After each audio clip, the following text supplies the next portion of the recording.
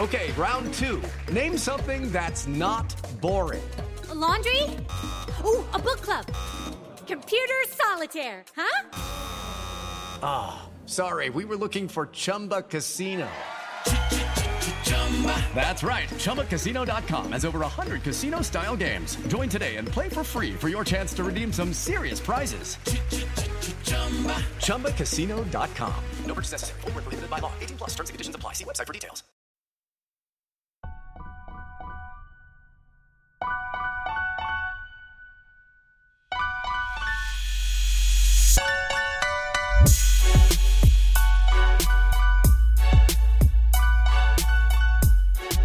What's going on, guys? Welcome to another episode of Bro History. It's Henry Zamota and Danny Abdel-Jabbar.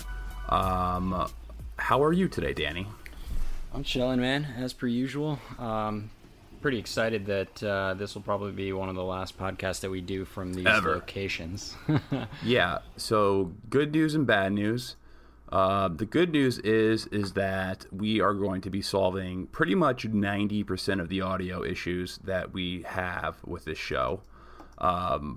They all come from the fact that we are recording off very archaic equipment and not in recording environments that you would call audio friendly. But yeah. I'll complete your sentence here. We're basically going to fix a lot of that, with different locations. And the bad news here is that, well, we might not have a Bro History episode for you next week. So we're going to take a little break. But it's a good break.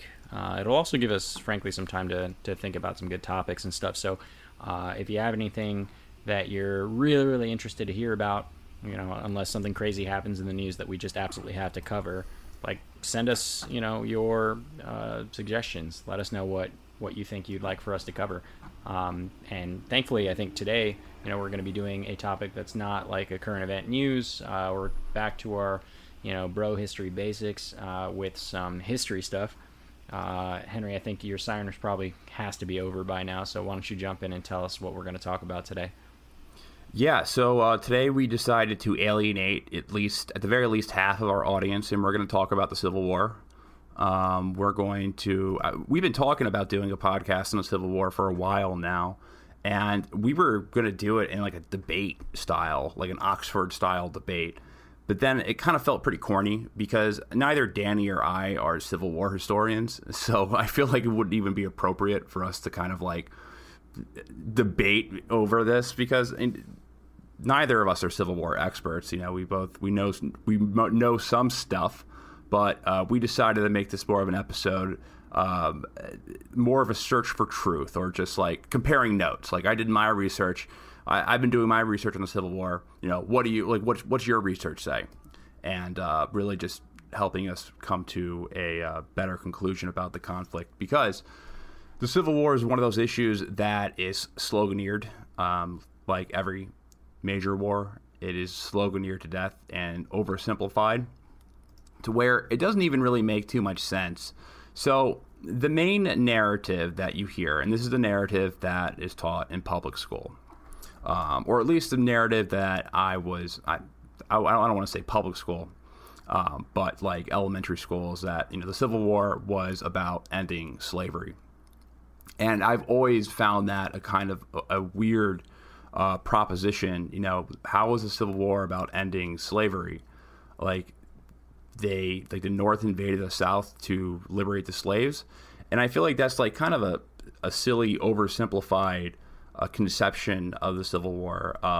Like all wars, it's a lot more complicated than that. And questions that I've always asked myself is, if the war was about ending slavery, why did 4 northern states have slaves? Why did 4 Union states have slaves? Maryland, Missouri, Delaware, Kentucky were all slave states. 3 Union states rejected the ratification of the 13th Amendment: New Jersey, Delaware, and Kentucky. Lincoln, in his own words, and there's a lot of quotes and there's a lot of evidence to suggest or to conclude that Lincoln's motive to going to war was never about liberating slaves. It was always about preserving the Union.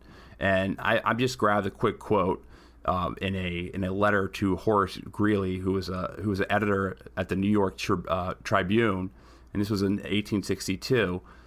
My paramount objective in this struggle is to save the Union, and it is not either to save or destroy slavery. If I could save the Union without freeing any slave, I would do it. And if I could save it by freeing some and leaving others alone, I would also do that. And there's a lot of other quotes that are in the same theme. And that's, I think that's not to say that slavery played no part in the Civil War either.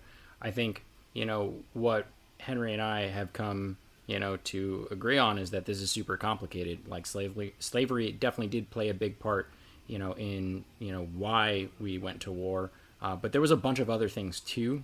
And, we're going to go over a number of the big points that people talk about or sloganeer, as you say, for what started the Civil War. Why did secession happen?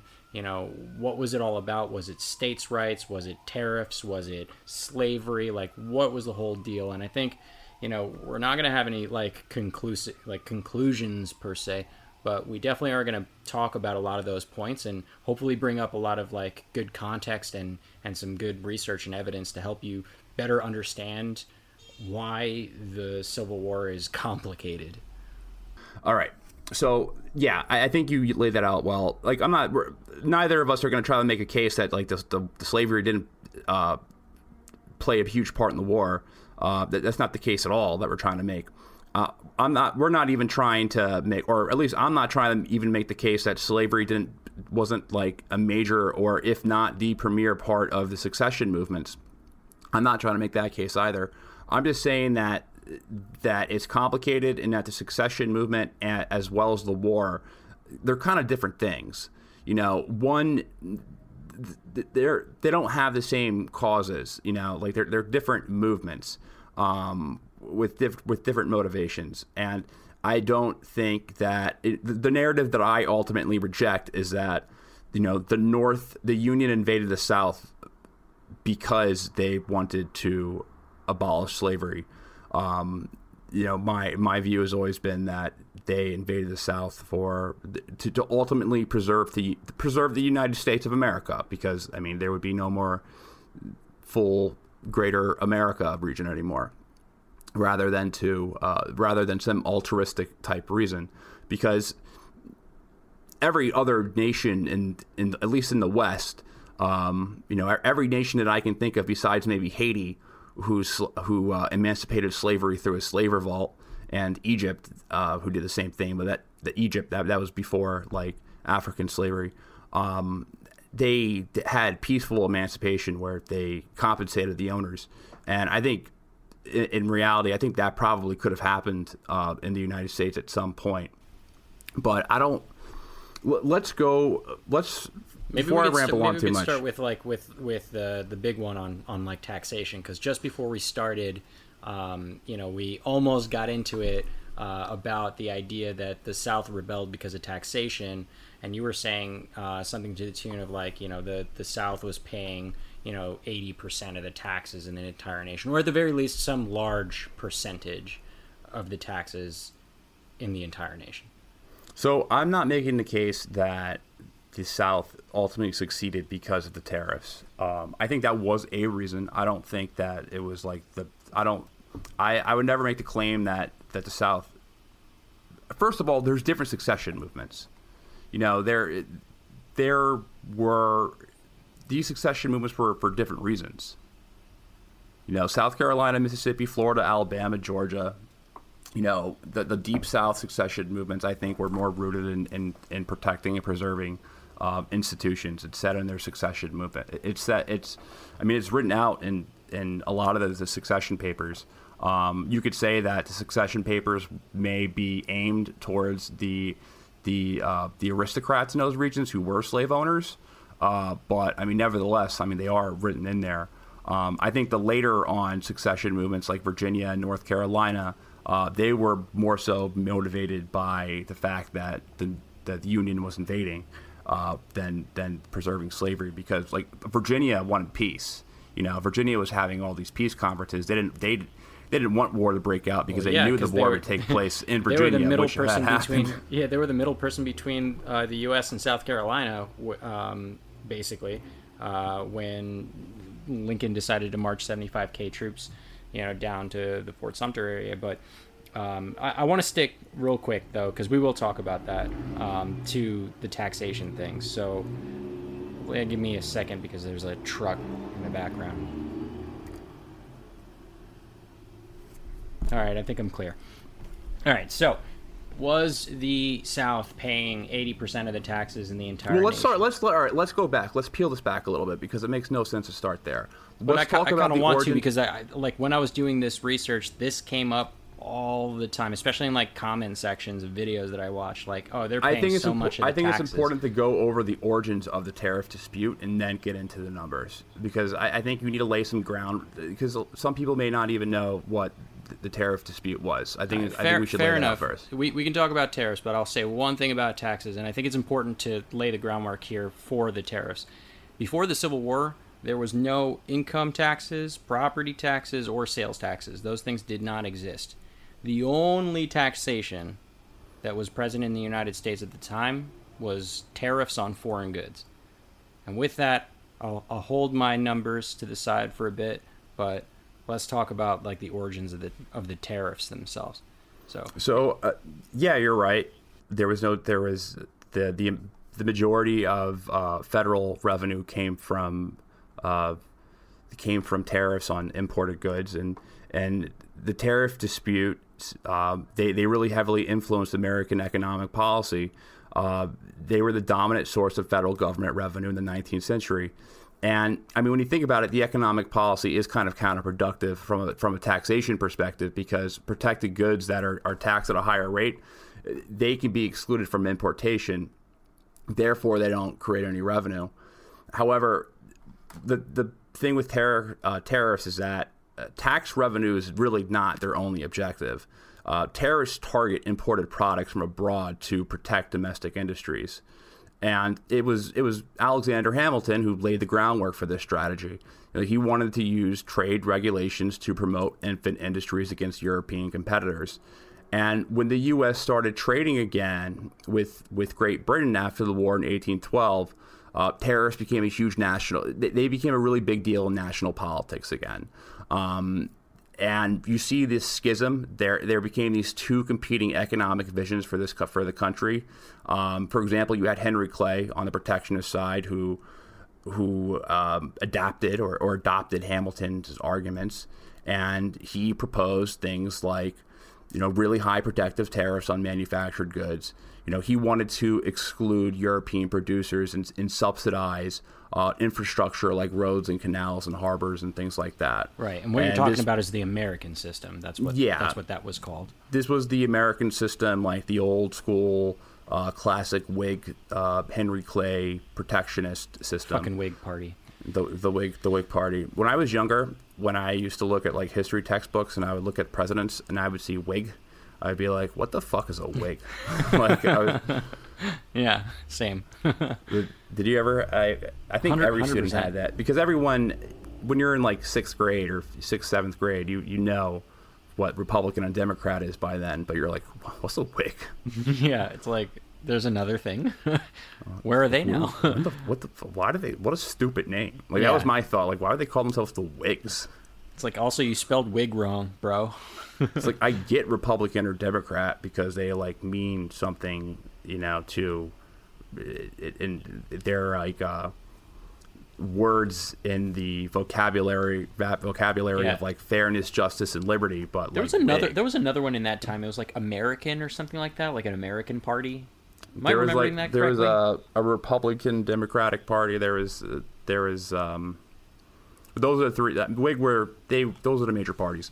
But what's interesting is that Democrats back then were kind of more, I don't want to say any political party back in the 19th century mirrored the current political parties that we have right now. Yeah, they were very different. Yeah. But they were very different than they are right now, like the Democrats and the Republicans. The Democrats from back then, they kind of were the successors of the Jeffersonian Republicans and the Whigs, which eventually kind of transformed into the modern-day GOP, the Republican Party as we know Grand it. old party.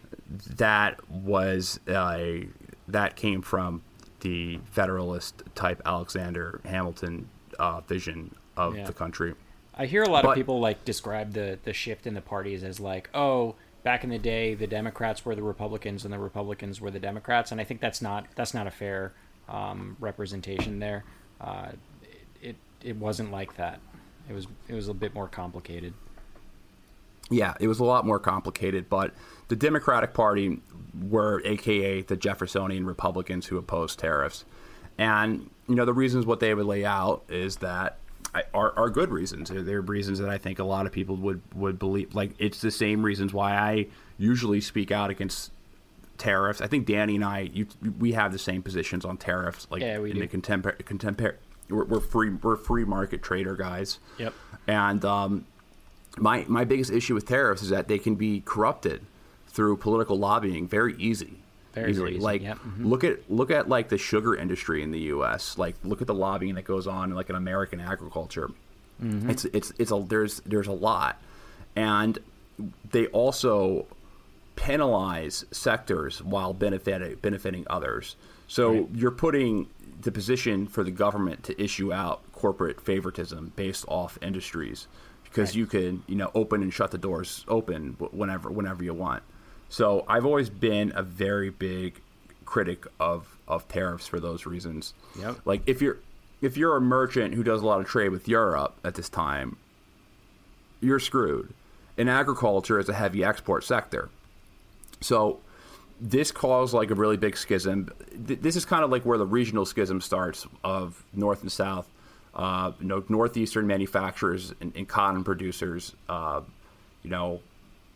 with, there's a coalition of cotton producers and merchants and people who are doing trade with Europe, but it kind of pitted different sides against each other.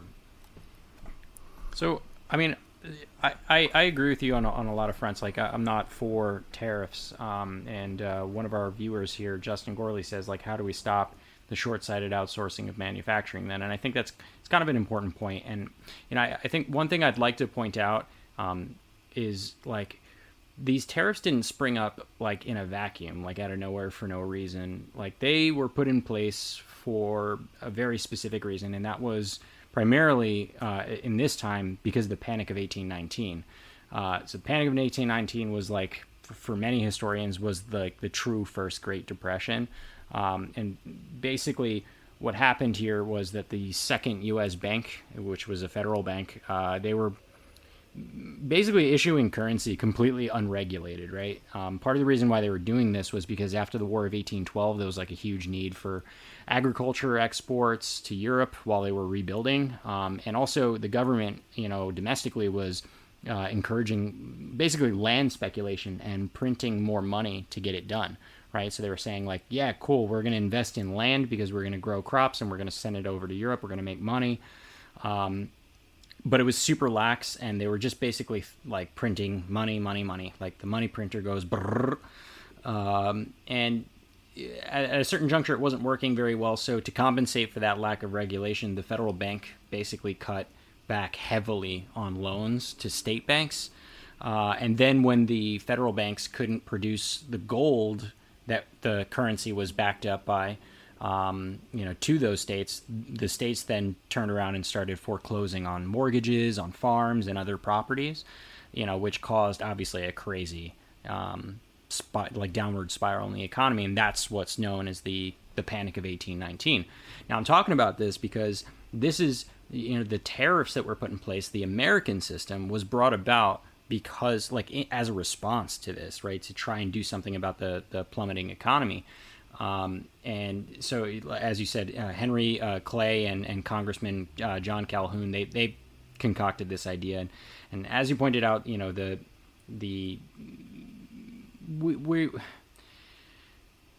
me start over. So basically, the traditional ideas of like constitutional, adherence were like super hard to follow in this time, at least according to folks like Henry Clay and John Calhoun, because there were difficulties post-war from a lack of infrastructure. There was total unregulation of banking, which was causing a huge problem.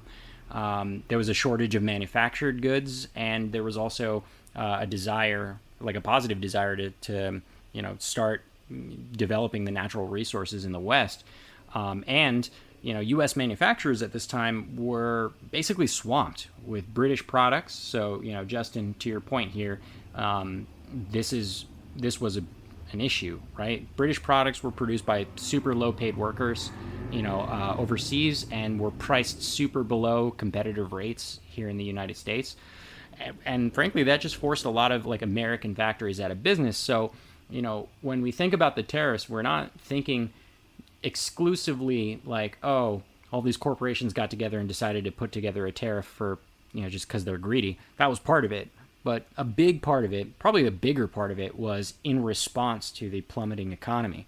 So, as you pointed out earlier, the American system was trying to stabilize the economy by centralizing and regulating bank systems, which, libertarians probably don't like very much. And then also increasing infrastructure through roads and railways so that they can better connect the Union, through, all of their economies could be connected better if there's more transportation. But that costs money. So in order to make this happen, they decided to levy some tariffs against those foreign products, to raise the money for the infrastructure and also to protect domestic manufacturing. And Jefferson also, he put tariffs, he had an embargo on Britain because, sorry, there's like a ringing noise in my ear. Do you hear that too? Or am I just going crazy? No, that's just you. Okay. It may be one of my concussions coming back. Jefferson put tariffs on, he had an embargo on England, but Great Britain was kidnapping sailors and forcing them to fight in the British Navy. So that was out of response. So I mean, yeah. Jefferson did it as well. But yeah, it was a main revenue generating tool. However, tariff hikes really started to increase by 1828. Like yep. It started reaching its historic peak. That's right. And taxes on imported goods were at 38%. There was a 45% tax on imported raw materials or selective raw materials. Right. There was increased the cost. It ended up increasing the cost of goods for the South, which really relied heavily on imported goods, and right. It reduced the amount of British goods sold to the South, and ultimately made it more difficult for the British to pay for Southern cotton. And I mean, it was called the tariff of abominations. Yep. Like the South freaked out, and they made revisions to the tariff.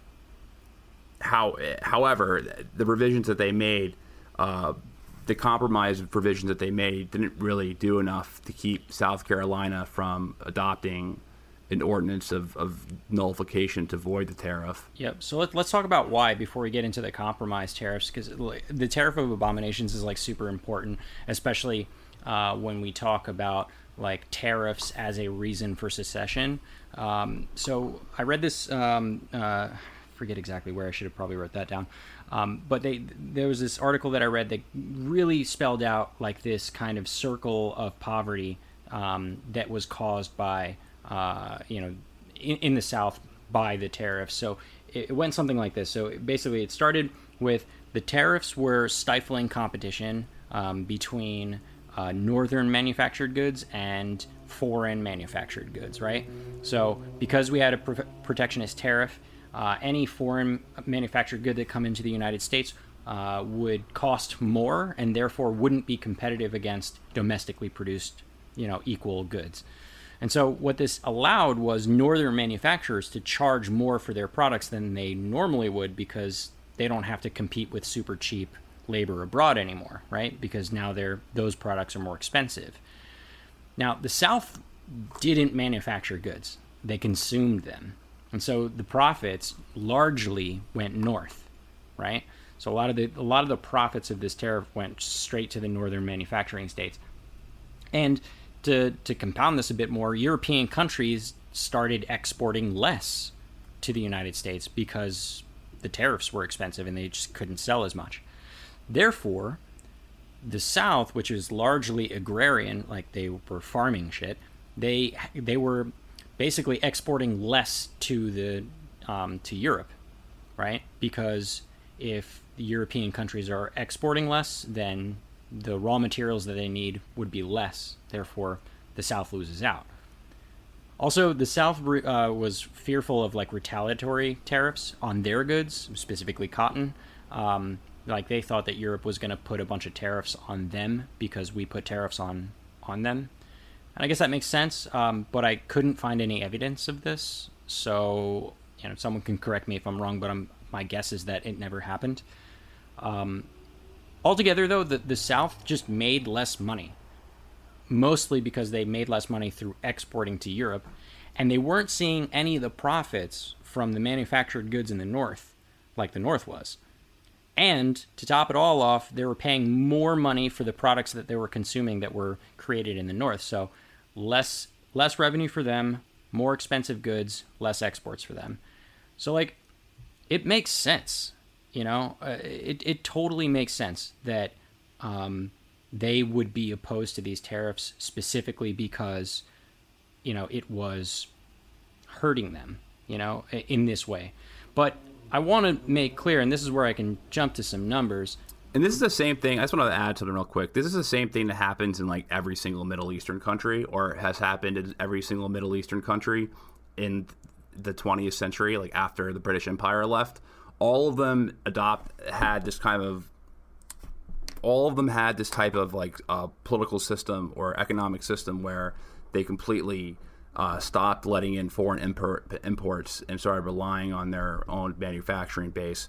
And they did it to protect their industries. And what they ended up doing, this especially in the case of Egypt, they ended up really there was a lot of regional scapegoating going on in the agriculture industry in Egypt, because Egypt has a large agriculture sector. So the same thing happens today. Just kind of imagine it in like a context in the United States. And that's where you get that sectional divide, right? So the more rural regions that's growing all the raw or that's yielding all the raw materials, they don't see all of the positive benefits of protectionism, whereas the more industrial centers of a particular country will see huge profits out of it. So it does cause a schism. It does cause that divide. But I do want to make very clear that the South wasn't paying more in taxes or in tariffs than anyone else. This is actually totally wrong. So, as I said before, there were no taxes. It's just tariffs. And if we're looking specifically at tariffs, from 1859 to 1860, and this is the year before the war here, $233.7 million worth of foreign goods were brought into New York ports. 203 million of those were subject to tariffs. In that same period, all of the other American ports combined, north and south, brought in only $128.5 million in foreign goods, of which only $76.5 million were subject to tariffs.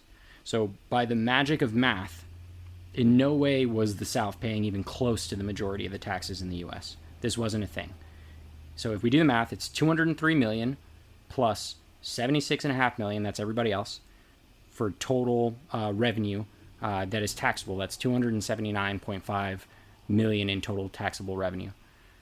Now, if New York is doing 203 million of the total 279.5 million, then that means New York is paying 72.7% of the share of all of the foreign goods subject to the tariffs in the U.S.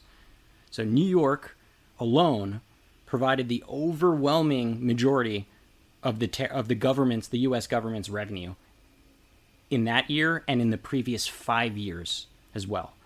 So if anyone has a reason to secede because of tariffs alone, it probably would have been New York. Well, the moral tax that came later wasn't passed until 1860. It wasn't passed until 1861, which is a good point. right? So there were tariffs like the tariff of abominations, and then in between those there were many, many other tariffs that I'd like to talk about in a bit, but I'm glad you brought up the moral tariff because this one was the one that a lot of people really stick to for like a reason why the South seceded, but that's just not true based on timeline, because the moral tariff, was a reaction to the secondary panic of 1857 to try and help the economy, and it was a 40% tariff on goods, which was fucking crazy high, but it only passed Congress in 1861, and the fucked up crazy part of this is the reason why it passed was because the southern states seceded. When the southern states seceded, it created a supermajority in the Congress of northern states versus southern states, right?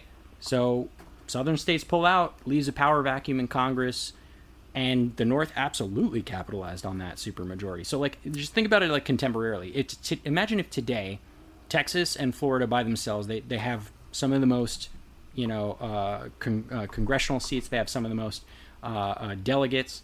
Right? Imagine if they decided to secede right now, but all the other Republican states stayed, right?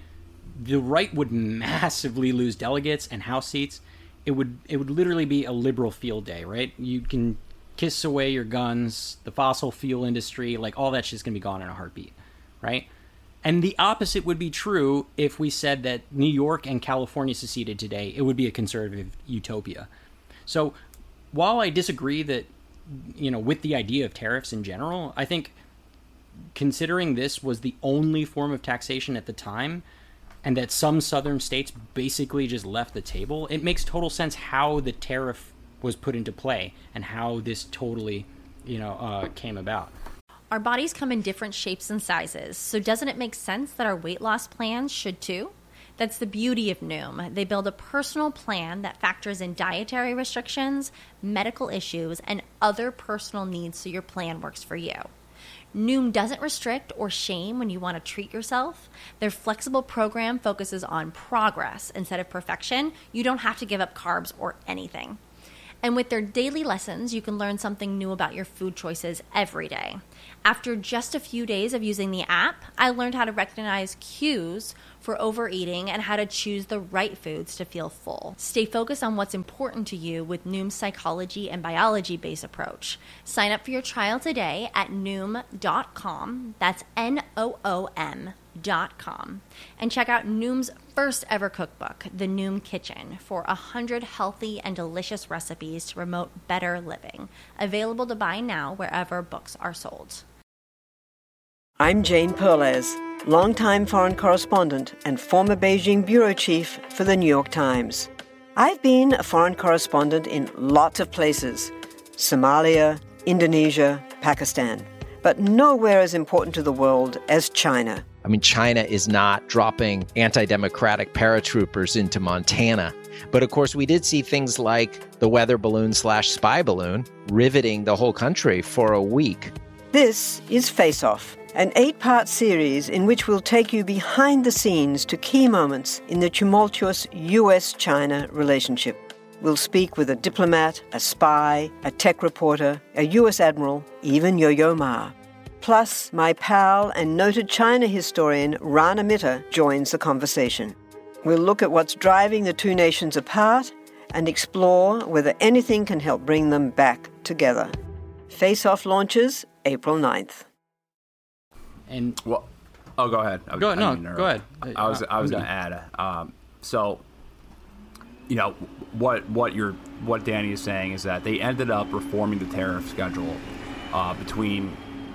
after the tariff abomination. They ended up reforming the tariff schedule, and there was actually a high watermark of free trade going on in the U.S. But in 1857, there was a financial crisis, like a really big one.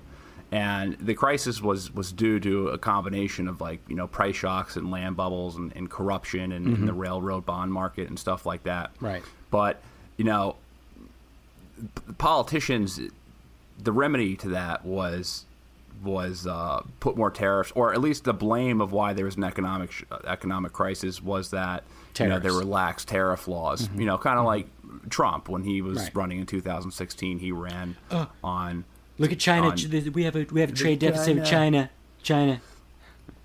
And President Buchanan, the prior year in 1850, at the end of 1859, he requested a revision of the tariff schedule. And he was a Democrat. And, that was supposed to be the Free Trade Party. But he was also from Pennsylvania, which was home to the iron industry, who wanted these protectionist laws in place. Right, exactly. So the moral tariff that comes out of this, that's passed in 1860, its initial motive was to resolve the financial crisis, but it was a shockingly protectionist law. And as most protectionist policies are, it was the direct, it was a direct product of corrupt arrangements between, members of Congress and private industries that were benefiting from the taxes that were placed upon foreign competitors. Yep. And you could even say that this was the introduction of corporatism in legislation. You could definitely. That's a really good point.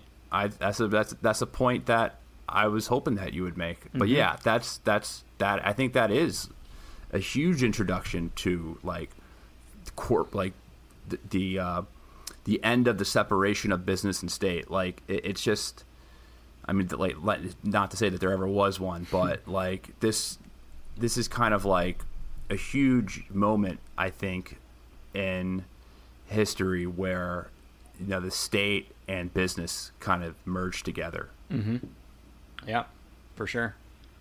And the thing about this is that because there was such a backlash about tariffs, specifically in the South, there was a lot of talks about the states' rights issue of the nullification of tariffs. So you started bringing this up, right?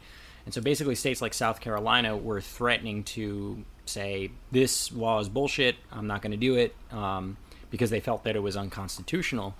Now, we obviously already went over tariffs and why they're bad, but also, I think to this point I want to make is that the nullification issue is that southern states, when they participate in legislation, they actually had some good chances and won in some cases ways to find middle grounds on the tariff issue itself, or at least more tolerable legislation for them. So, tariff abominations we talked about, that was a 38% tax and 45% tax on certain imported raw materials, which I think is a little ironic because raw materials was what, they were exporting, the South, that is.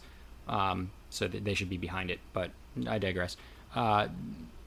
Basically, it was totally unacceptable for them. They called it the tariff of abomination, And then in 1833, as you were saying, the compromise tax comes up, and this is when Andrew Jackson was in power.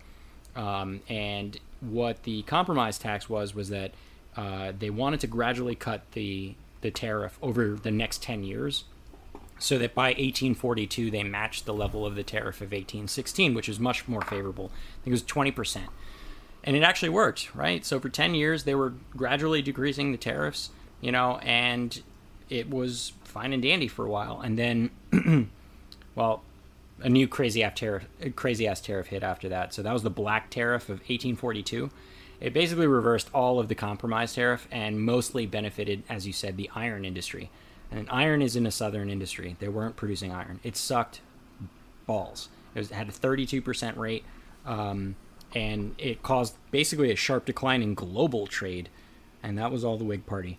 But right after 4 years after they did the black tariff in 1842, in 1846, under a Southern Democratic rule, we see the Walker tariff, which brought the tariff rate back down to 25. So I'm throwing a lot of numbers out here and a lot of different tariffs, but what I'm trying to point out is that, it wasn't a pity party for the South, the whole time, like, oh, boo-hoo, they're levying so many taxes against us and we have no power to change it, right? They won their share of legislative victories when they participated, and I guess, to that point, they, for a number of reasons, not just tariffs, many states decided to secede. At that juncture, now they've lost basically any chance of winning legislation, in their favor on the tariff idea. But, I think I find some trouble with tariffs in general because I disagree with them, but I think there's trouble in the logic here because the South could not, or maybe they just didn't want to, expand the scope of their economy. I think there was a serious inherent weakness with the South's economy, namely undiversified production. So they were mostly producing cotton. They had a very low adoption rate of mechanization in farming, and it's obviously largely due to the fact that they were using slavery as their method of harvest. And this is compounded by the idea that the South had to expand slavery into the Western territory. So it's not that they just didn't want to mechanize, they wanted to use slaves. They wanted to do more of the same thing, right? They wanted to expand slavery and not get into mechanization. And then they definitely had an aversion to the centralization of the U.S. through the infrastructure projects. Like, they were very pissed about that, which I don't think it makes a ton of sense, because infrastructure projects like roads and bridges and railways would have benefited them because they would have had the ability to do more interstate trading, which would have made up for at least in part, would have made up for the decrease in their foreign exports. If they can move their product more easily inside the country, like, why wouldn't you get behind that? But they weren't. And, I mean, what I'm trying to say is that the Southern economy was a one-trick pony. I mean, think about like Middle Eastern oil states, right? As soon as the oil prices go up, their economies get crippled, right? On the other hand, we look at the North, right? So the North had a very diverse economy. So they manufactured 90% of all the goods made in America at the time. So we're talking 17 times more textiles, 30 times more shoes and boots, 13 times more iron, 32 times more firearms. They can distribute those products way easier. They had 20,000 miles of rail versus the South's 10,000 miles of rail. Also, that's an important point for like the actual fact that they won the war. They were able to move their troops easier. And while it's true that the North was a powerhouse for manufacturing, what a lot of people don't know is that they also crushed agriculture too. They produced far more crops than in the South, like food crops. And mostly because they were heavily adopting mechanization in their farms. And just the elephant in the room here is that the North did all of this with a free labor force that they had to pay. Right? So I think that if the South had decided to better diversify their economy and take advantage of those infrastructure projects that were planned, it's totally possible that they could have had it. They could have been just as strong as the North, if not stronger, because they had free slave labor. So for this reason, I find it really difficult. The economics of slavery is terrible. Like at that like slavery, it's all right. Obviously, like it's morally repugnant, unforgivably terrible. Like, right. It's an awful practice. But also it's economically stupid as well. Like there's a lot of studies that show how like dumb the economics of slavery are, because you have to pay for the room and board of your slaves, which increase the cost of producing your crops. Right. I mean, if you're going to compare slavery to, say, like a machine plowing the field, then yeah, without a doubt, it's way cheaper to use a fucking machine than it is a slave. Like it's way cheaper to innovate than to well, it's not cheaper, but it's more cost effective to innovate. It's interesting. I heard a point once about the Roman Empire. The Roman Empire practiced slavery. Mm-hmm. They were a powerhouse for centuries, and I heard someone said that. You ever wonder the reason why the Romans didn't reach the moon was because they relied on slavery? Like there was no I didn't pressure. Hear that. That's awesome. Because there is no pressure to innovate when you already have someone doing stuff for you. Doing your work. For doing your work for you. Yeah. So there's no pressure of innovation that comes from that. Yeah. And I think that's a really interesting point. How relying on slave labor is obviously awful, but also stupid for any type of development and backwards. Like, right. It's a backward. It's backwards as fuck. Yeah. It just doesn't make any sense. So that's why to share that. I mean, I get super frustrated with the tariff thing because it's like, dude, you already had like not a great economy to like set up in the first place. Like the idea that the tariffs were the thing that were killing you, like if they continued on, like let's say, we just let the South secede peacefully, like as you pointed out, it'd become a pariah state. Like they wouldn't be able to out-produce and out-economy the North. Not on the system that they had. That wouldn't scale. Yeah, I made the point before we started recording that if they just succeeded, the South would have became a pariah state. Sorry for the sirens in the background. We have to record this thing on Skype, so we're gonna have to throw the audio right here, which will include all the background noise of gross New York City. But I think they would have became a pariah state because Britain was supportive of the Confederate cause during the first couple of years. However, their public opinion started changing on the slavery debate. I don't want to jump into the Emancipation Proclamation right now. We can get to that, but one of the reasons why they did that was to get support from, or at least for the PR in the Great Britain, because Great Britain had more collectively. They had more sympathy for the Confederacy. Mm-hmm. Confederacy when the war first started out, because they were free markets. But yeah, I don't subscribe that the secession was due to 100% due to tariffs. For the points that you I think correctly made about them. So let's get into like the actual secession movements, because when we talk about secession, I think the most important thing, the reason why it's so complicated, and history is just taught like South, North and South, slavery, non-slavery. You have to remember that there were why is my math so bad right now? There was 11 secession movements. Yep. So 11 different secession movements. Each state had to succeed from the Union separately. A couple of the states did reference each other's secession movements as inspiration to one another. But you're right. Like each of them had a very different one. And the Deep South secession movements, the ones that have clear references to preserving the institutions of slavery, I mean, it's hard not to conclude that those were the major reasons when it was, when they said that's the reason why they did it.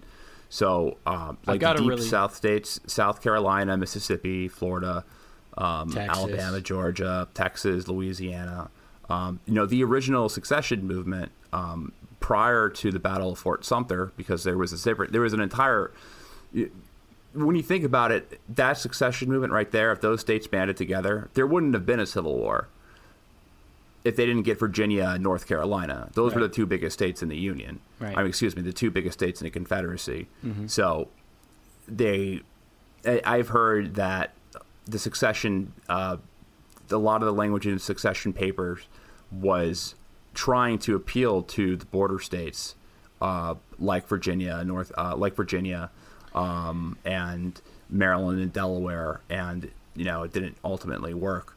So, but what's interesting about that? Can you put a pin on it? I have to pee really bad, so hold the fort. And think about what you're going to say. Well, I mean, I don't think I have to think about it particularly. So what I'm going to bring up whenever Henry gets his ass back here is talking about what are the breakdowns of each of the states, the initial 4 states that seceded. And now the initial 4 states were Georgia, Mississippi, Texas, and South Carolina.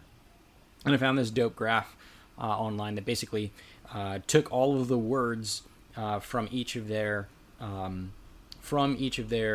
secession papers and basically pie charted the shit out to show you what percentage of what theme and topic each of them were talking about. And I also have a couple of quotes specifically around from Mississippi and Texas, which was, I mean, I ended up reading all 4 of these secessionist papers, and it was wild to read. It was like a roller coaster in my opinion, because in some passages it seemed like... What would you do if I said I had to take a shit and I just left? I was like, Danny, I have to take a shit. I'll be right back. I mean, if that was the case, I'd probably just continue on like a liberal rant because you weren't available. You only gave me like 2 minutes to talk shit about you behind your back here, so that's not quite enough. Anyway, so, I have to. This happens like every other episode. Usually I just pee. I just piss my pants like in the Tour de France. You know what I mean? Right. like I'm in the ocean, and just deal with it and just sit in my puddle of pee. Yeah. While we did the podcast, but this time, Yeah. I have a pair of nice shorts on. I don't want to do that. All right. Well, since you're back, let me finish my point. I was gonna, Henry, if you want to follow along, it's in the notes there. I'm gonna show the graph that I put in my notes there, and to cue you in, it's the distribution of the themes of the words in each of the 4 original secessionist papers. So Mississippi, Georgia. I forgot them all. Let's just put it on the screen. So Georgia, Mississippi, Texas, South Carolina. And so when we look at these, the big red blobs in 3 of these here is slavery, right? So Georgia, 56% slavery. Mississippi, 73% slavery. Texas, 54% slavery. South Carolina, not so bad, 20% slavery. But caveat to this is that they had 37% states' rights. And when you read the text of South Carolina's, everything they're talking about under the topic Where of are these states' graphs from, though? Where are these graphs from? Like, what are they? These graphs were made by taking the text of each of the secessionist papers and basically word bubbling. Like, what do they call it? Word clouding? Word clouding? Yeah, it's basically when you take just raw text, you spit it into a machine, and it tells you like what are the main, like it makes the word really big, and then they were able to do data analysis on the words of the text and find out what are the main points that the articles were talking about. So in this case, as an example, I was just talking about South Carolina.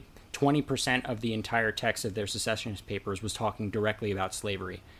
And the interesting point that I'm trying to make here is that of the 37% that they were talking about states' rights, a lot of it had to do with the states' rights surrounding what was that thing called again? There was that help me out here. Nullification? Henry. No, not nullification. It's the one where they can go to the other states and reclaim their slaves that ran away. What was that called again? The Fugitive Slave Act? Thank you. Yeah. So like being able to claim their right of their property back. So a lot of what was going on in these texts were actually skewed pretty hard towards slavery, especially if you count a lot of the components of the states' rights that were directly related to the right of their property. And so, with this being said, I did have a couple of quotes, so I'm going to shut this off here and I'm going to move back over. Just some of the things that just jumped out of the page for me.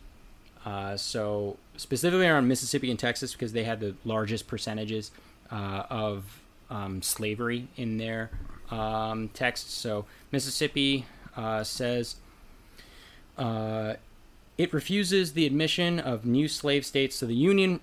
They're referring to the Union here.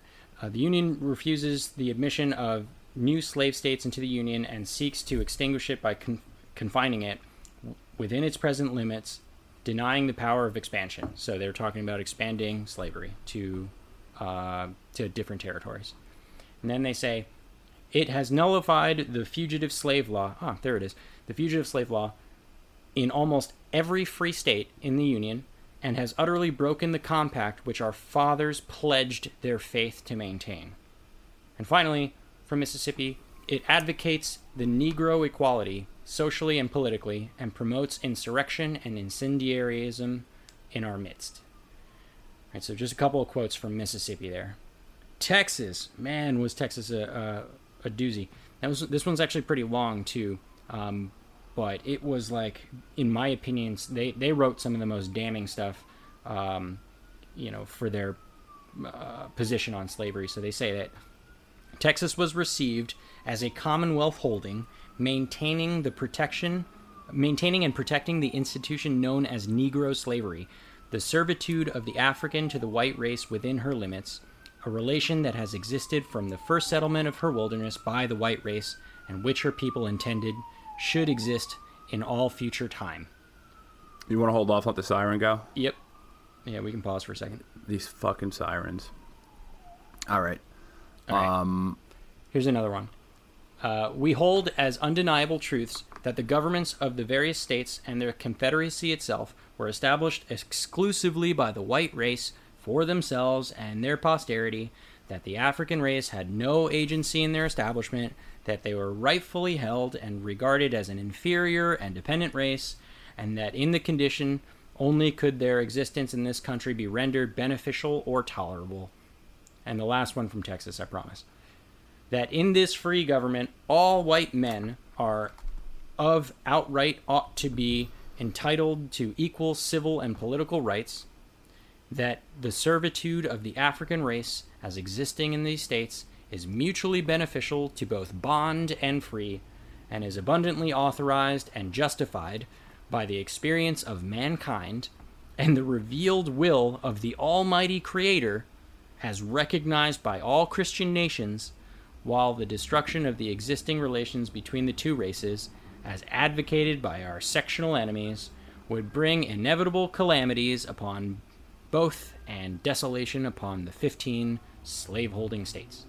So, I showed you a graph which kind of takes the text of each of the secessionist papers, and we see a clear trend where the topical information in their text is largely skewing towards the upholding slavery, and in their own documentation outlining the reason why these states left the Union, they clearly and continuously state that they're leaving either because they want to keep slaves or because they're mad that they can't exercise their state right to own slaves.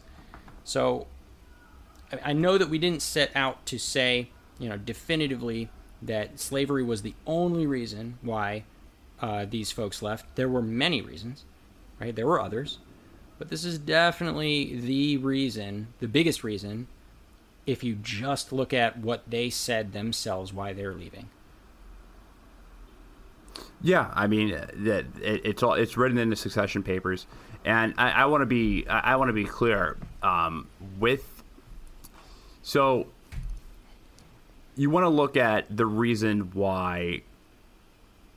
There's a lot of things why they succeeded, and I'm sure I'm ignorant to a lot, but I want to make a point on the North's view on slavery. Sure. Now, I'm not doubting. I'm not saying that the North there weren't abolitionists in the North. Like, of course there were. There are abolitionists everywhere, and there was a lot of anti-slavery people in the North. The president of the United States during the Civil War made frequent capitulations to keep slavery in the South. Correct. As far as almost enshrining it into the Constitution in itself to prevent the South from succeeding. So Abraham Lincoln, I'm going to quote Abraham Lincoln. So in his inauguration, he says, "I have no purpose, directly or indirectly, to interfere with the institution of slavery in the states where it exists. I believe I have no lawful right to do so, and I have no inclination to do so. Furthermore, those who nominated and elected me did so with full knowledge that I had made this and many similar declarations and had never recanted them. And more than this, they placed in the Republican Party for my acceptance, and as a law to themselves and to me, the clear, empathetic resolution which I now read, resolved that the maintenance inviolate of the rights of the states, and especially the rights of each state to order and control its own domestic institutions, according to its own judgment exclusively, is essential to the balance of power on which the perfection and endurance of our political fabric depend. Mm-hmm. So by domestic institutions, he meant slavery. And this is really interesting because I want to segue into this next. Sure. So I understand a proposed amendment to the Constitution has passed Congress to the effect that the federal government shall never interfere with the domestic institutions of the states, including that of persons held to service. To avoid misconstruction of what I've said, I depart from my purpose not to speak of the particular amendments so far as to say that, holding such a provision to now be implied in constitutional law, I have no objection to its being made express or irrevocable. So what he's referring to right now is the Corwin Agreement, right, which was a last-ditch compromise to protect slavery where it existed. And it was slavery was almost enshrined into the Constitution. As an amendment. as an amendment. Right. And Lincoln this was 2 days prior. This was signed 2 days prior to Lincoln being inaugurated. So it failed to lure back secessionists. Right. So it wasn't enough for the states that had already succeeded to come back. And it actually benefited the Union states that still had slavery. And I'll read it. No amendment shall be made to the Constitution which will authorize or give to Congress a power to abolish or interfere within any state, with the domestic institutions thereof, including that of a persons held to labor or service by the laws of said state. Mm-hmm. And what's really interesting is that Lincoln said that he had not seen the amendment, and that was actually a huge lie, because the Corwin Agreement was his idea. Yep. Based on a lot of things that I've read, it was his idea. Mm-hmm. And he was an unidentified co-author of the actual bill.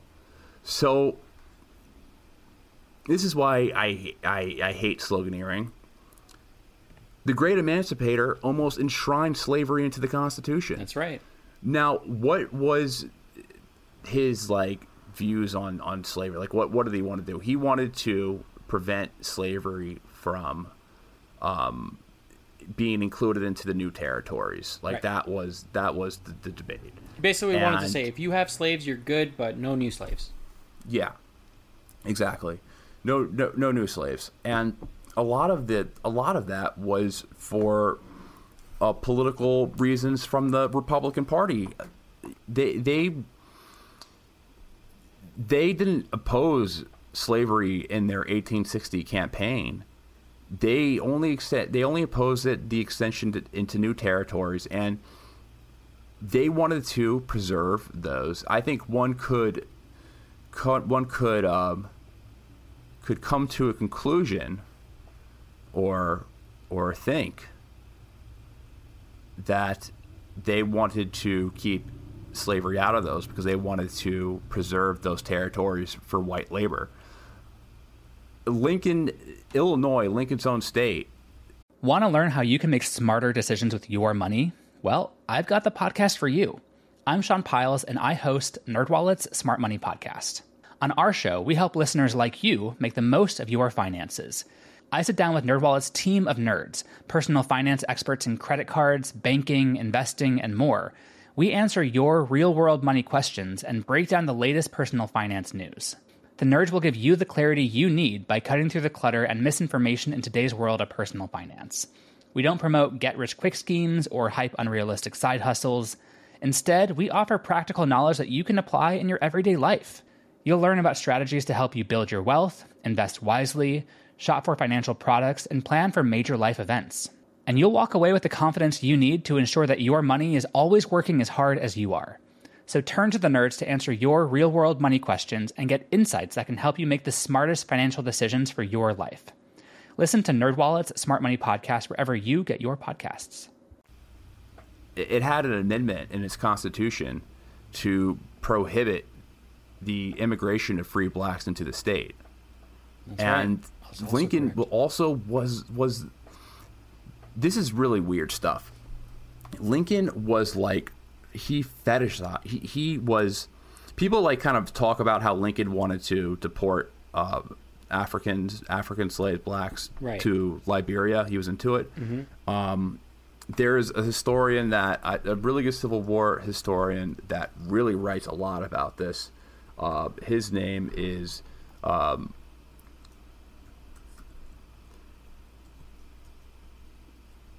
Philip Margos. I'm from, why is the last name escaping me right now? But he writes like a lot about how he fetishized this. Like it was something that he really fought for, you know. Yeah, he was into it. He was really into it. And I pulled out some quotes from historian Michael Holt, who wrote that many northern whites wanted to keep slaves out of the new territories in order to keep blacks out. The North was a pervasively racist society. Bigots, they sought to bar African American slaves from the West.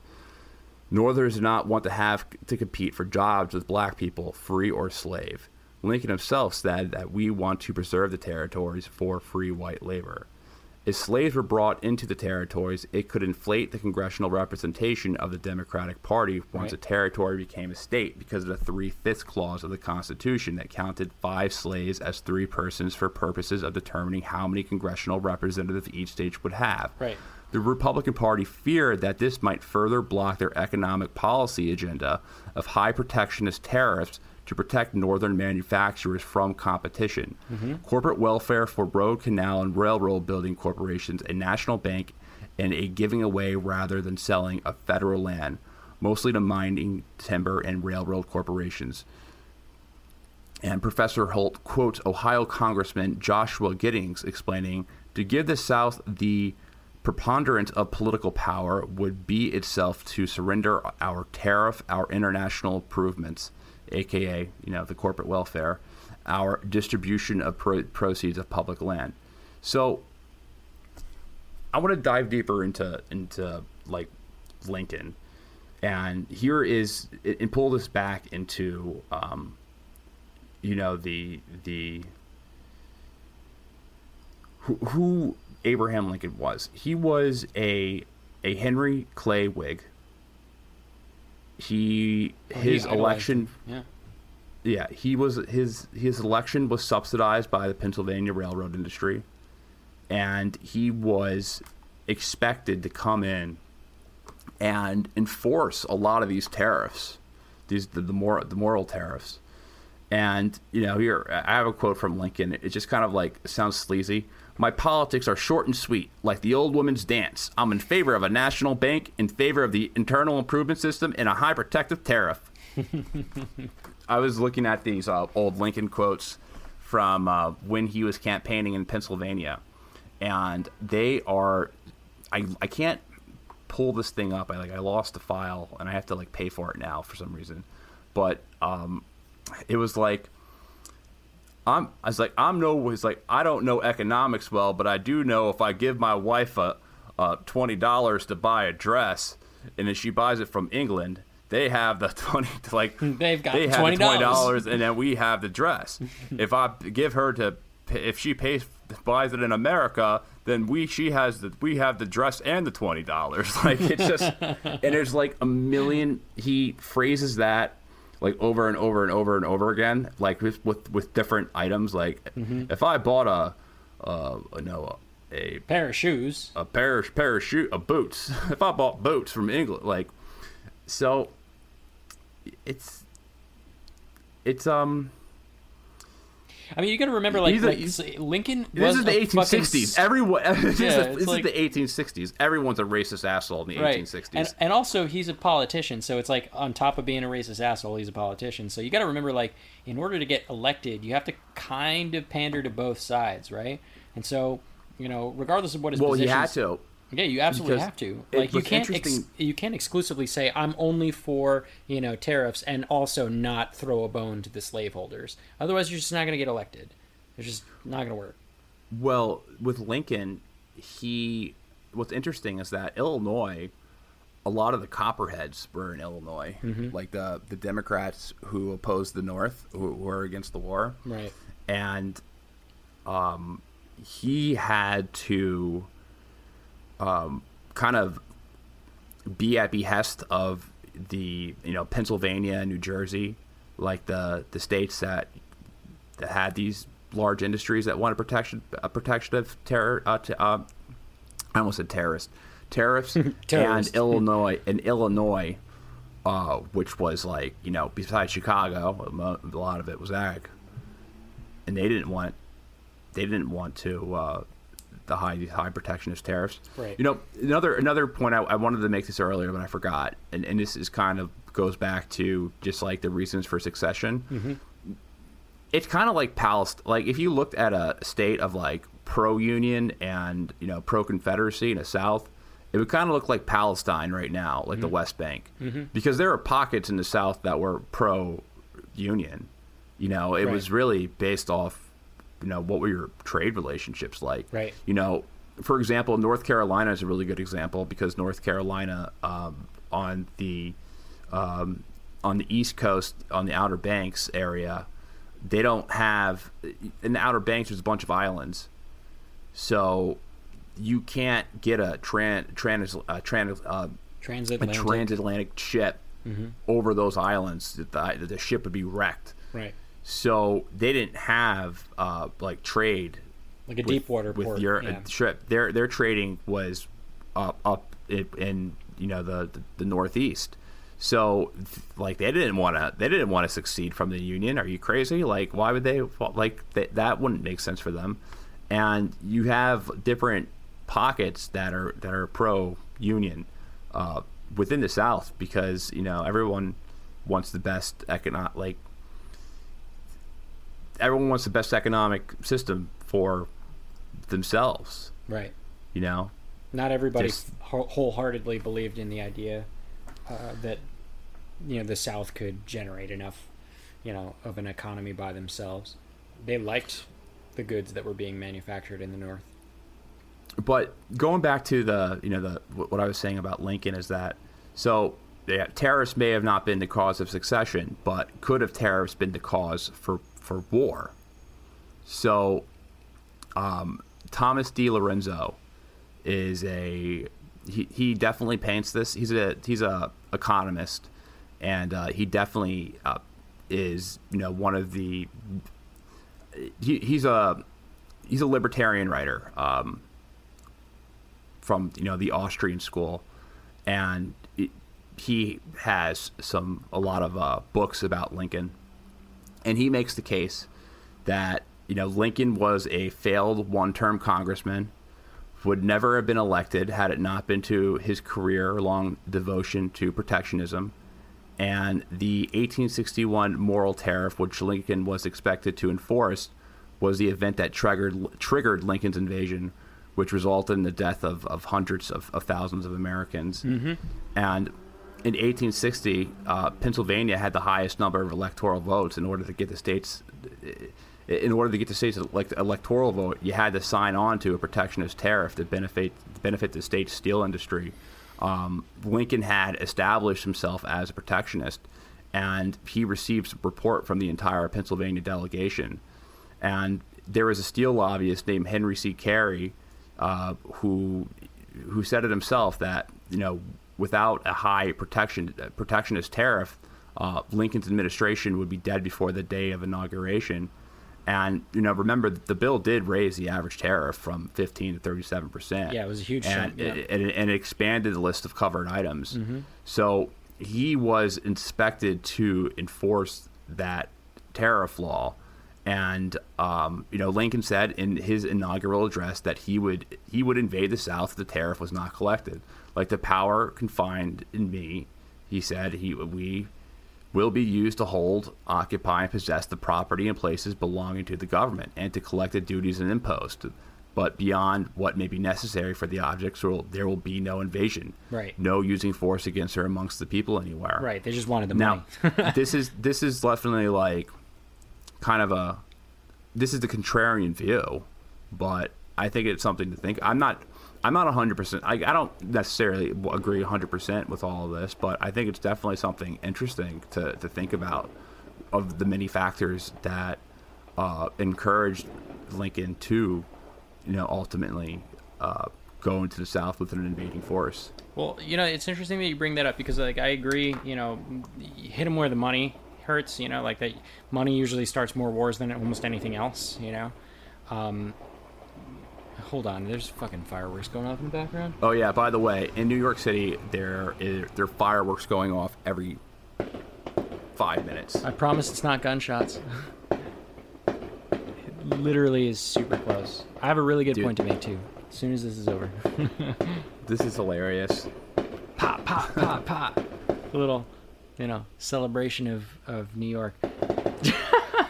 It's farting. Danny's farting. Over and over and over again. I think it might be over. Let me jump in here, though.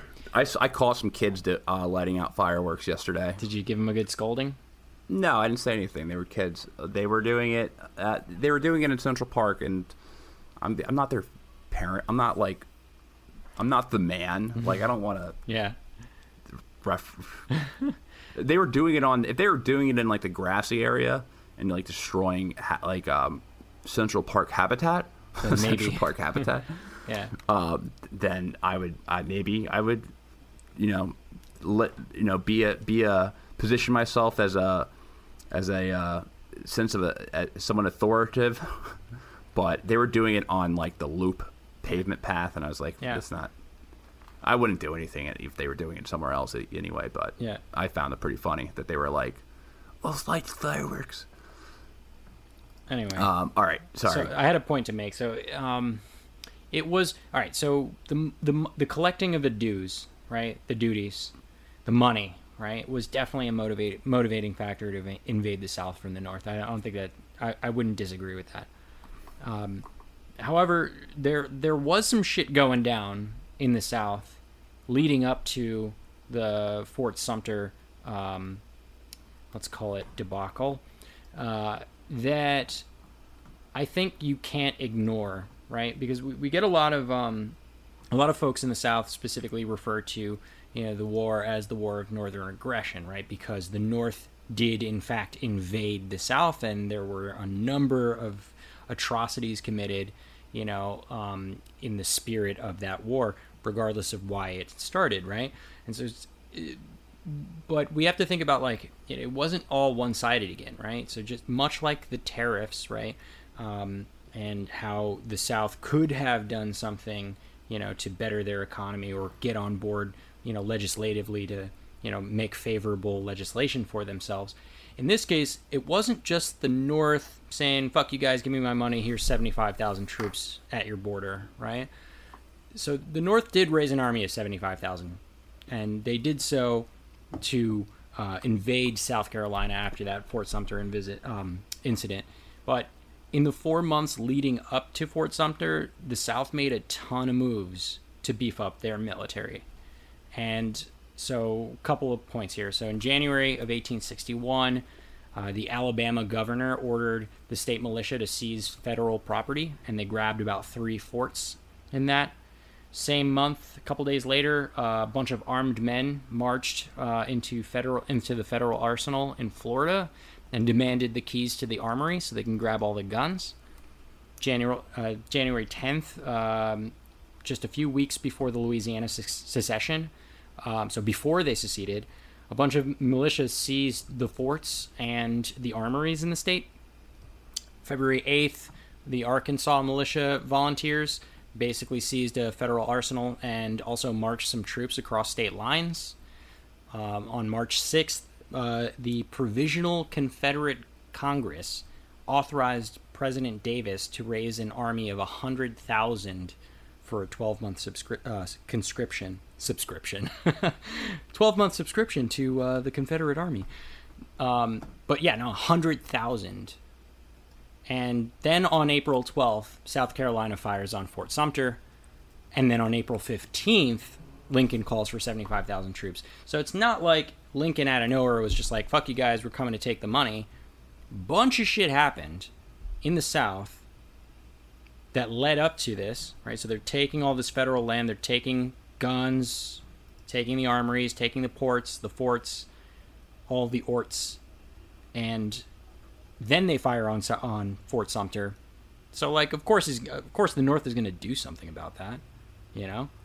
So they call for 75,000 troops, and then they decide to march it in, you know, down into the South. And obviously Virginia didn't like that very much because they'd have to cross through Virginia to get to South Carolina, which basically sputtered the war. But this isn't like a one-sided thing, right? It's more complicated than that. So I've heard that Fort Sumter was a tax collection. It was. They were collecting taxes at Fort Sumter. Yep, it was. I've heard, and I've always believed that, but I've heard other people try to debunk it, and I was always confused. I guess if you're confirming what I've heard initially, then like there was a tax collection depot in Charleston at the very least that the fort was protecting. That's right. But I think Lincoln made the choice to fortify Fort Sumter when the Confederacy was seizing those states under the guise that it was under their land and their property. So I think in a lot of sense that Lincoln wanted to provoke a response. I mean, and no one died.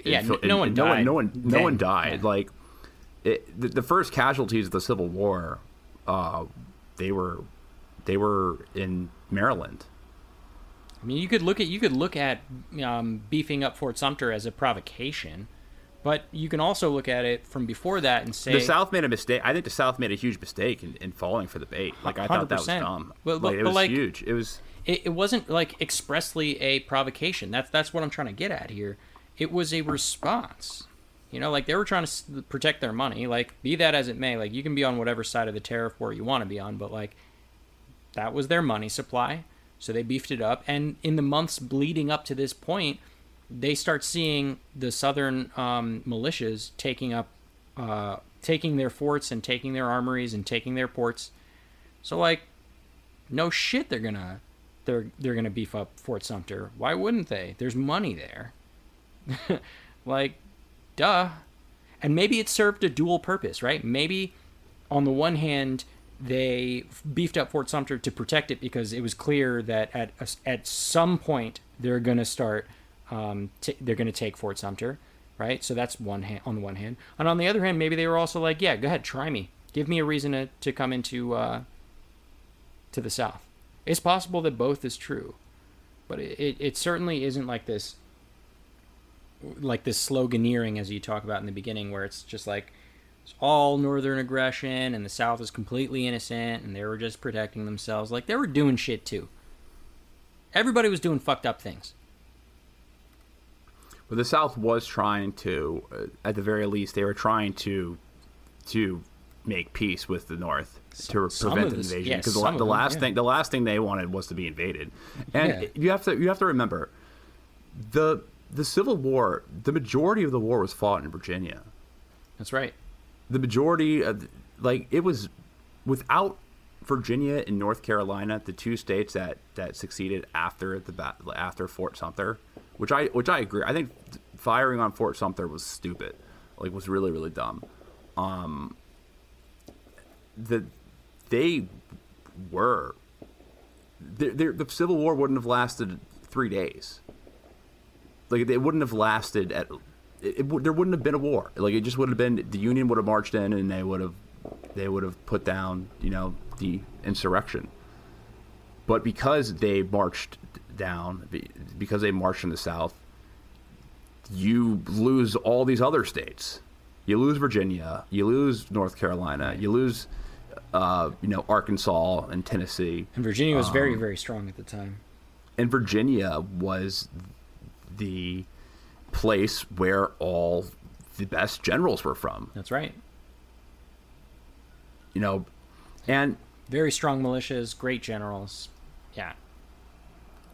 And a lot of the veterans of the Mexican-American War were there too. Yeah, no, totally. It's a fucking shitty situation. It's super complicated.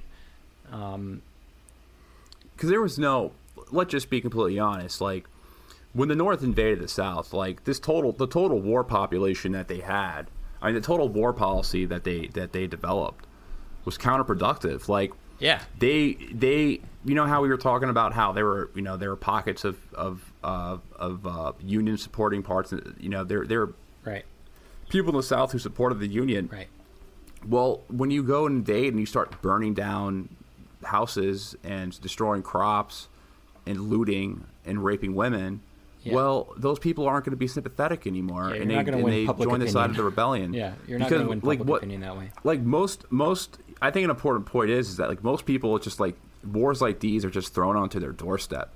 It's not like the average person is like they didn't have any choosing choice. To it's not like the average farmer from Virginia or the average whatever in North Carolina is even had slaves. The majority of Southerners did not own slaves. I'm glad you bring that up because we got some questions about that, and I had some points too. Sure. So, I would largely agree with you on the fact that the majority of the Southern soldiers didn't own slaves. I think we got a question about the fact that there was mostly like a rich white guy kind of thing to own slaves. And that makes sense because it's as we spoke about already, it's expensive to upkeep slaves. Do you know who was a slave owner? Pretty much General Grant. Yep. Well, actually, wasn't his wife's family a slave owner? He married into a slave owning family. Yeah. I mean, same shit, but still, so, the question always comes up, or at least the idea is that the common Southern soldier didn't fight for slavery because most were too poor to afford slaves, and like, why would they fight for something that they couldn't even own? And I found some, while I think there's some truth to that, I also found some pretty interesting points when I was doing research on that specific point to find out like how much did slavery play a part, in the common soldier. And now, I think the point I want to try to make here is that whether or not Southern soldiers owned slaves, it doesn't exactly explain away their desire to uphold slavery either. So it was widely believed that emancipation would lead to what's called servile insurrection. So basically like what we would call today a race war, and there's the uncomfortable fact that 1/3 of the Southern population was enslaved. So that's not great. And it wasn't just unfounded paranoia either, right? This wasn't like, it wasn't just paranoia. There was plenty of stories from abroad and at home of slaves rising up and killing their white masters. Like, I think really good example, and one of our viewers here asked about it, who said this. Marshall Maddox says, you have to look at what happened in Haiti, and I agree. So in 1791, so way before the Civil War, there was a slave rebellion that overthrew their white, French slavers, and they formed the modern nation of Haiti. They basically murdered all of the white people in Haiti. And just the idea that this could happen in the South was fucking terrifying. And so to prevent this, there was a lot of like laws that were put into place in the South that restricted slave movements and gatherings. They policed the shit out of slaves because they really, really didn't want to have like a repeat Haiti as an example. But, insurrection still happened, right? So as an example, 1831, pretty famous situation, Nat Turner, he was a slave. He enlisted 60 slaves for a rebellion, and he killed all their masters. And then eventually they all died. Specifically, Turner was hung. In 1730, so much earlier, in South Carolina, 20 slaves broke into a store. They stole a bunch of weapons, and they headed for basically Spanish-ruled Florida. And they left probably 23 people dead. They killed 23 people. Most of which were white slave owners, but also just like innocent bystanders. So, you imagine like you're a Southern soldier, right? So maybe you don't own slaves, and maybe you don't particularly love the practice either. But you hear these stories of what happens when slaves go free, and you kind of immediately feel uncomfortable about it. There was this like common ideology in the time of the South that black slaves were animals to the Southerners, both in the sense that they were property, right, and that they were savage and murderous. So upholding slavery in this way, and I think, was akin to saving white families and neighbors from newly freed and angry slaves coming to exact some revenge on them. And there's evidence of both Southerners and Northerners who were sympathetic to emancipating the slaves, as you point out. There were pockets of people that were Northern sympathizers, not just to stay in the Union, but also abolitionists, right? But most of the people here were in favor of doing it gradually, because they believed that straight up, outright abolition would cause massive insurrection, right? And would kill a lot of people. So basically, you take this idea in conjunction with the fact that the success of the Southern economy was predicated on slavery, and you get this. For the common Southerner, slavery was good for the South, even if you didn't yourself own slaves. Well, yeah, Lincoln wanted to deport them to Liberia, and exactly. As we mentioned, he was committed to the project. And I mean, it's hard to really track down the individual motive of each person. I can guarantee you that a huge motive for a lot of people who fought for the South was the fact that there was like a regional state pride aspect of it, and they were invaded. Robert E. Lee freed his slaves, and he fought on the side of the South because he was from Virginia. Like, his loyalty to Virginia outweighed his loyalty to the Union, and I think the Emancipation it's interesting to bring up the Emancipation Proclamation, because I think a lot of people think that this like freed the slaves, which didn't free the slaves. It was the 13th Amendment that freed the slaves. And if you look at the language of it, all persons held as slaves within any state or designated part of a state, the people whereof shall be in rebellion against the U.S. shall be then thenceforth and forever free. And he specifically says that it only applies to rebel territory. Mm-hmm. So the whole point was to incite slave rebellions, and it exempted areas outside of it exempted areas that were under Union control. Right. So like they're trying to they're trying to say like immediately, like immediately. Lincoln called it a war measure. Mm-hmm. Lincoln called it a war measure. That's right. Meaning that if the war ended, it would be null and void. Right. So it's like, it's an interesting point that you brought up. But yeah, they used the Emancipation Proclamation to incite rebellions. It was right. It wasn't until the 13th Amendment. So like if you were a Southern, soldier, you're thinking, well, they're just trying to cut the slaves free, and they're just gonna all run around and kill us all, and that is a scary prospect, So it doesn't. You don't have to be in favor of slavery per se to still think that slavery was the better option as a Southern soldier. But unfortunately, fortunately, I should say, we see quite the opposite of what happens. In hindsight, we see that after the Civil War and after the abolition of slavery, we don't see evidence of giant mass murders from former slave rebellions, like killing their former masters in retribution. Quite the opposite. We end up seeing an increase in violence, both physical and judicial, towards former slaves after the Civil War. After the Civil War, you see a massive amounts of injustice that's done. I mean, it's like comparing. It was black slaves, former slaves, were treated terribly after the Civil War. Mm-hmm. In the North and in the South. Right. I mean, they switched from subjugation of slavery to like judicial subjugation, basically. They were used to fight like if there was a union on strike, they would they would use like black migration as like a threat, like, and then they would fire them the next day. Like they were just used and extorted. tremendously. And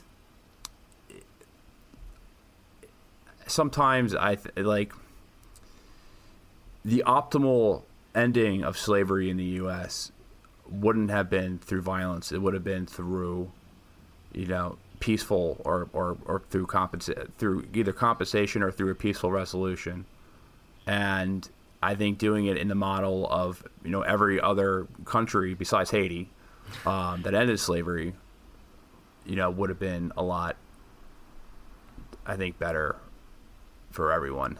Well, it would have been better for everyone. And it's like the sad thing is, though, it's like because it would have taken longer. It would have taken longer because, in 1861, it wasn't, I don't think it was possible to. I don't know of any type of compensation. If someone can correct me if I'm wrong, like, was there any type of an attempt for compensation of emancipation through compensation?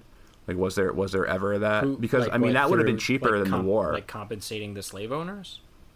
Yeah. I don't know. I don't know specifically if there were any ideas around for that. I mean, I'm sure that would have been less expensive. That would have been cheaper than the war. Yeah, but itself. Also, I don't know necessarily in hindsight if those folks knew what the cost of the war was going to be, right? Like in the time that Lincoln decided to march 75,000 troops, to South Carolina, I don't fully think he anticipated that Virginia and North Carolina were going to flip so quickly.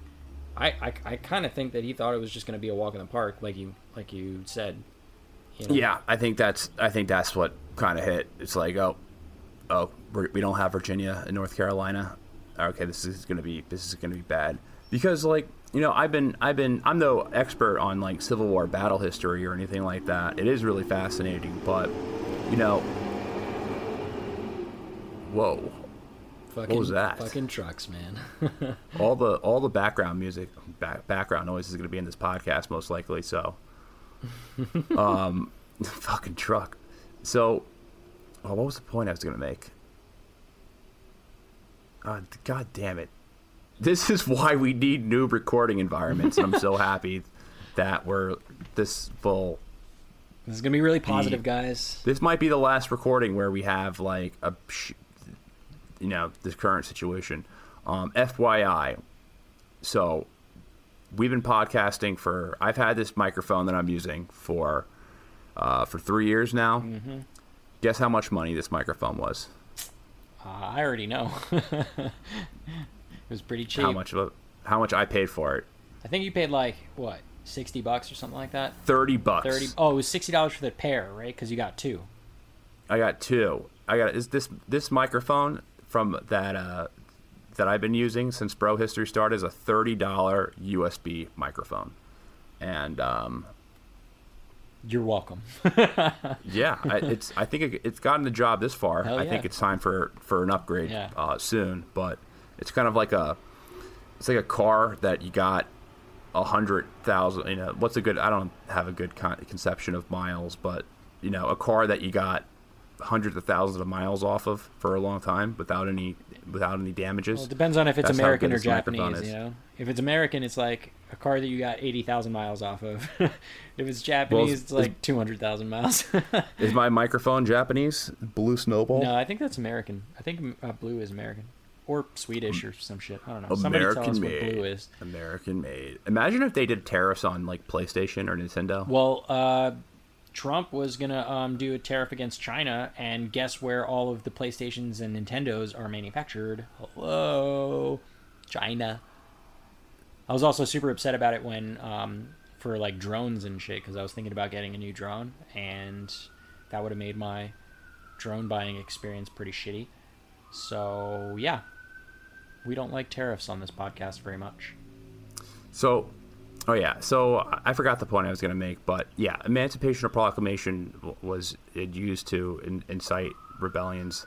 Also, I think it was used to, get favor with the British, who were, not pro-slavery, and at the time were more, wanted less tariff restrictions so they could sell more products in America.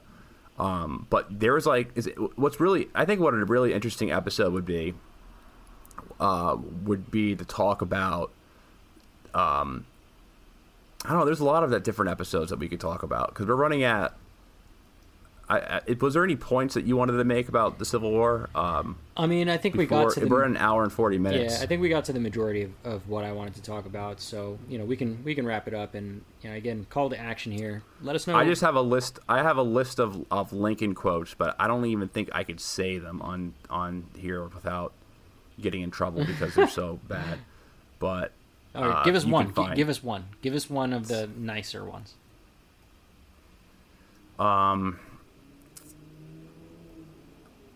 I am not, nor ever have been, in favor of bringing about in any way the social and political equality of the white and black races. I am not, nor ever have been, in favor of making voters or jurors out of. I don't want to read the whole thing. I get uncomfortable reading this stuff, but like, this is just reflective of how racist the time was. Yeah. Yeah. For like sure. everyone, Lincoln was. I think Lincoln was kind of a weirdo. And he had this kind of weird obsession with white separatism. It's interesting some of the comments that have been made outside the Civil War. Charles Dickens was quoted of saying that the northern onslaught upon slavery is no more than a piece of specious humbug designed to conceal its desire for economic control of the southern states. Woodrow Wilson said that it was necessary to put the South at a moral disadvantage by transforming the contest from a war waged against states fighting for their independence into a war waged against states fighting for the maintenance of extension of slavery. Mm-hmm. So there was a lot of like opinion. There's a lot of quotes like this, but I think an interesting episode would be talking about maybe like the impacts of the Civil War globally, because you could think about like the invention of the weapons that were created during the Civil War. I'd be very interested in that, yeah. And how they indirectly helped the British Empire expand. The Gatling gun. Because then, they saw what the Gatling gun could do. Yeah. You could talk about how how the world picked up the slack for the lack of cotton that was being produced. So I think that would be an interesting episode. I don't know, like, hopefully you guys like this. You like this episode, and you want us to talk more about it because Confederate submarines. Confederate submarines. That's a good idea, Marshall. Danny and I are both obviously interested in doing more podcasts on the subject if you guys all want to hear them. So let us know, like and subscribe, say yes, do more podcasts on the subject, or no, go back to talking about, Middle East stuff, whatever. At the end of the day, we're probably going to end up doing what we find interesting anyway.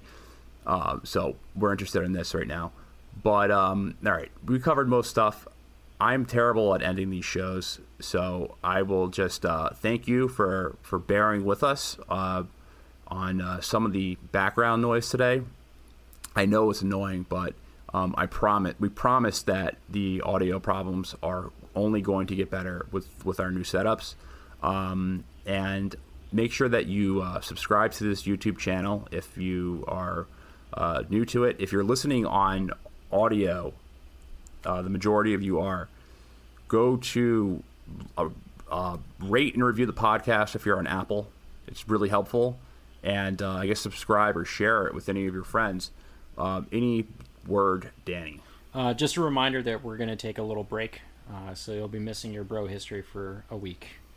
So we'll come back to you guys afterwards. We're breaking. I think we've gone like almost a year without. I think we've released an episode almost every single week for a year. So around that. Yeah. When was the last time we took a break? Because I think we only ever took one other break ever. And I think it was like around Christmas 2 years ago or some shit like that. I don't remember.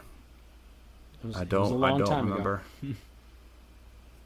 All right. Well, see ya in July. Yeah. See ya in July. See ya.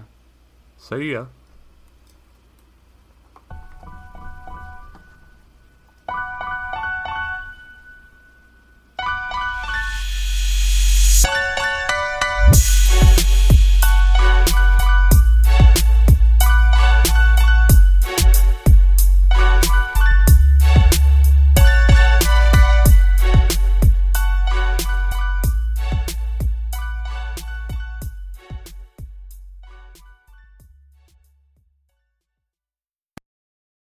Lucky Land Casino, asking people, what's the weirdest place you've gotten lucky? Lucky? In line at the deli, I guess? Aha, in my dentist's office.